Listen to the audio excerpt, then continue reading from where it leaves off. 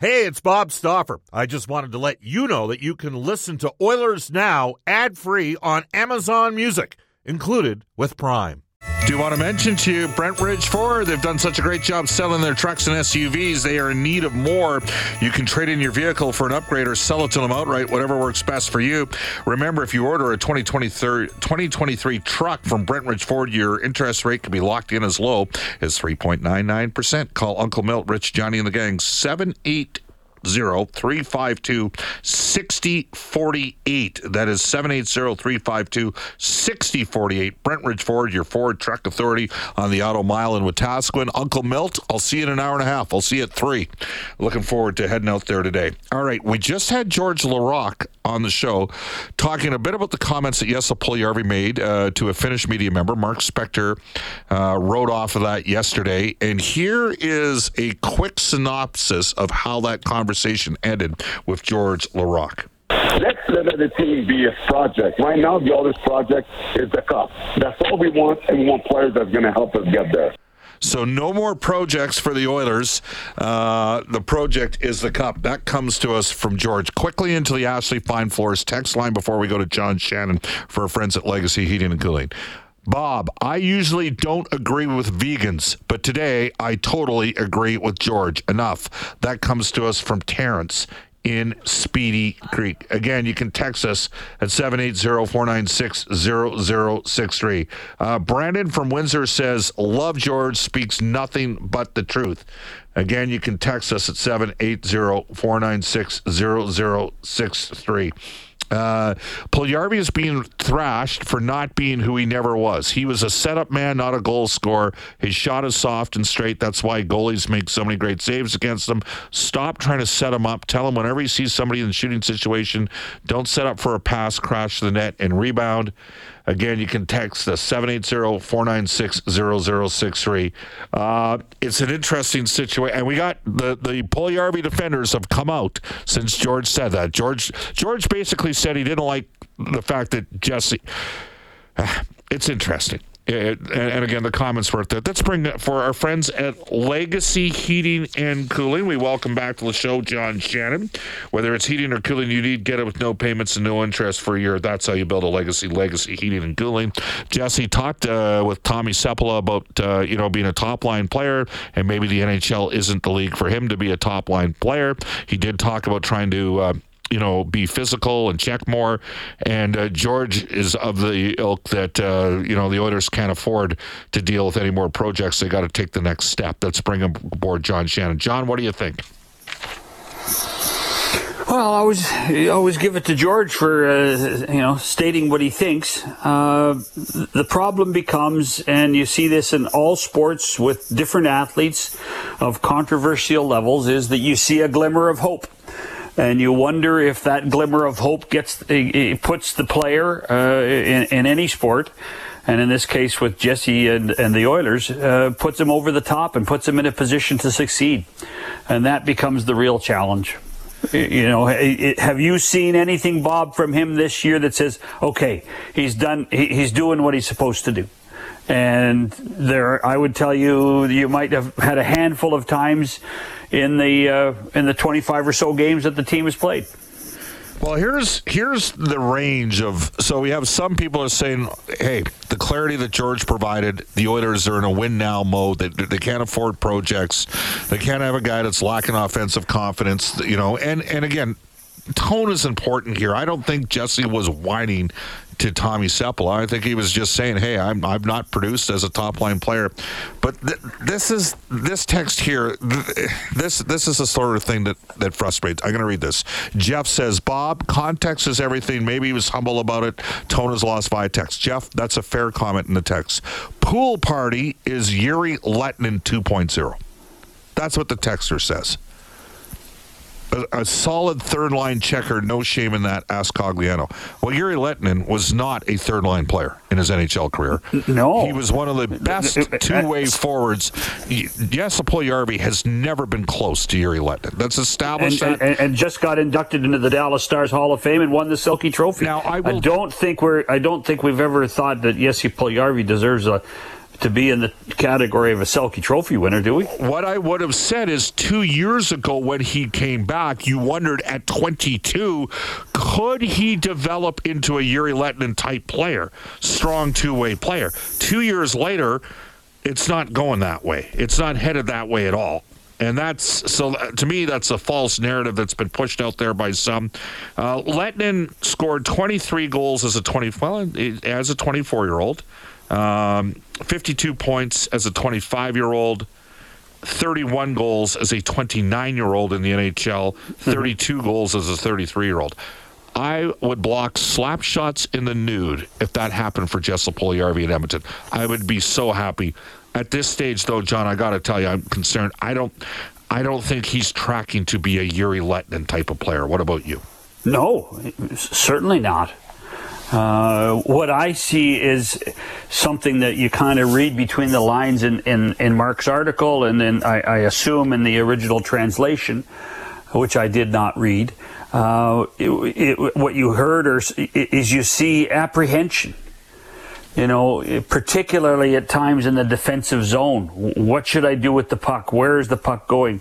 And the problem now, Bob, is that certainly the articles come out, but when you think of the three young guys on this team that were supposed to be the difference makers to get the team over the top, and they have one goal between the three of them, maybe 2 goals between the three of them, and Ryan, who's hurt. And Yamamoto and Puljujarvi. I mean, Puljujarvi's not alone in all this, and I'm not trying to avoid the Puljujarvi discussion because there's nothing right now. There's nothing to really captivate me or elevate me to believe in Jesse Puljujarvi as a player, and because I'm not sure Jesse Puljujarvi believes himself as a player right now, and that becomes the real challenge. And that is kind of what George is saying. He's saying, I don't want to hear that from a teammate. Yeah, but George, with all due respect to George, and George has a right to his opinion. George, check the cap situation. That's the other part of it. Guarantee, Jesse was signed to a 1-year, $3 million contract. It's guaranteed money. You can't afford, and you've touched on this, Bob, plenty of times. You can't afford just to discard a 24-year-old hockey player, and particularly one that you think has some talent buried there. You can't do that in this league anymore because the system just doesn't allow you to do it. John, I've got 2 texts this morning from guys in the league, both in the Western Conference, that read that story yesterday and in prominent roles in their NHL organizations. And they both talked about the empathy for the player when they read that story and they see the comments that get translated. And that being said, the standard change, again, let's circle back to this. You and me, unfortunately, we've talked about Jesse too much over the last several years here on the show because you do 2 hits a week. When he was 20, I was the one saying, everybody be patient, everybody relax. And the Oilers got to take some ownership in some of the challenges early in his career, right? Like the club has. I work for the club. They didn't do a good enough job developing this. I'm going to tell you right now, I don't even like at times what's going on in Bakersfield right now. You know that. Mm-hmm. I don't want to see a guy who scored 2 goals in 87 games in the American Hockey League playing on the power play ahead of Xavier Bourgault. I don't want to see that. Xavier Bourgault's a first-round draft choice that leads the team in goals, and we got a guy that's washed out in not 1 but 2 NHL organizations, and he gets called up from the coast, and he's on the power. I don't want to see that, right? So there's got to be some ownership there. There has to be some ownership there with Jesse at 18, 19, 20, 21. But since he's come back, he was looking until basically January of last year hey, Ken Holland was patient. This is going to work out. Yep. What the hell has happened here? That is the million-dollar question, isn't it? Between injury and illness, right? Between injury and illness, and came back in March, and has never been the same player. Yeah. And so you're going, oh man, and let's face it, in the world we live in, it's a world of instant results. You can't hide players anymore. whether it be even from the fans on social media or from the media or from other teams. Every game's televised, every game's covered, and particularly in a hockey hotbed like Edmonton, every game is dissected 16 ways to Sunday. Yeah. So that's a real challenge under these circumstances. I would love to know, in Yes's mind, did he expect this interview to be used in Edmonton? You got to know today, don't you? I think so, but or was this done in such a manner that yes, he was much more comfortable speaking Finnish, and then it would circle back into Canada and into Edmonton. But we have seen stranger things happen, Bob. We have seen stranger things happen. Well, I'll tell you what. If Marcus Lehto, who we saw earlier this year in Carolina, and was well aware of Jesse's struggles at that time, it was a very different Marcus Lehto this year when we saw him than when we saw him pre-pandemic during the, I guess it would have been was it the 18-19? It was the 18-19 season. It was before Ken Holland got here, and it was a very different Marcus Lehto, because I think there was realization that his client wasn't killing it here in Edmonton, and he's had opportunities to play with some pretty good players. Now, conversely, there is a player, John, I would not have traded, if I was GM, I would not have traded a Russian defenseman that wasn't good enough to crack my team, that was going to be on a one-way in the future, for a Russian forward that could make the St. Louis Blues. Ken Holland did, and right now that's looking like a pretty good trade, and he looks like a guy that is comfortable in maybe playing further down the lineup and trying to find a way to move his way up. Your thoughts? Well, I had always been waiting for Klim Kostin to show up in St. Louis, because there was so much hullabaloo. If you recall, on the draft floor, Doug traded Ryan Reeves to Pittsburgh in order to get Klim Kostin at that 30th or 31st pick in that first round. So from that perspective, somebody saw something in this guy. And the one thing you can't do is you can't teach size, and Kostin certainly has that. I liked what he did last night. I liked his physical play. Albeit it was Arizona, where you can, there are some liberties that you could probably get away with. But what you're seeing, I think, is a little bit of comfort for Kostin to play in this lineup and play a role and be the type of guy that I know that you like playing on this roster. Somebody's got a little bit of sandpaper, correct? They need more of you-know-what and vinegar. Sure they do. I think we both agree on that. I mean, I got a guy out of Chicago that I think they need a guy that can kill penalties, that's a little bit bigger, that can skate, that finishes checks. There's a guy in Chicago that does that in the third line. He's been out with a back injury. And frankly, you know what? If Kostin's going to do that on the fourth line, maybe they don't need to go get like I'm looking at McEwen in Philadelphia, and he's playing third line minutes, 13 minutes a game for the Flyers, thinking, how'd that guy look on the fourth line in Edmonton? But, the thing is that there's a little bit of, and I like Zach McEwen. I always heard a lot about him because he's from Prince Edward Island, and Doug McLean would always be yapping about him. But the thing about Zach is that the opportunities getting in Philly, he wouldn't get anywhere else. Fourth line here.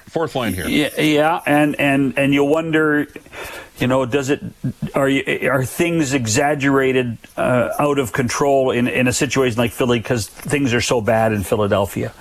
And what do they have to lose by playing Zach McEwen? But can he play on a team as fast as the Oilers? John, we're running against the clock here. It's 1:49. It is 6:30 Ched Santa's Anonymous Day. We're going to get you on Monday, and we're going to talk a bit about the Heritage Classic and broadcasting games like that. So we look forward to that when you join us on Monday's show.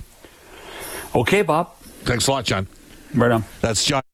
It's John Shannon. It's 1:49 in Edmonton. Royal Pizza, proud to support 630 Ched's Santa's Anonymous. Right now at all Edmonton area, Edmonton Royal Pizza locations, there are Santa's Anonymous boxes where you can make donations. Plus, Royal Pizza currently has the festive special where you can purchase a $50 gift card with a $10 bonus with it, a bonus coupon. Royal Pizza, still making it great. Everything's real at Royal. When we come back, we will get into this day in Oilers history for New West Travel.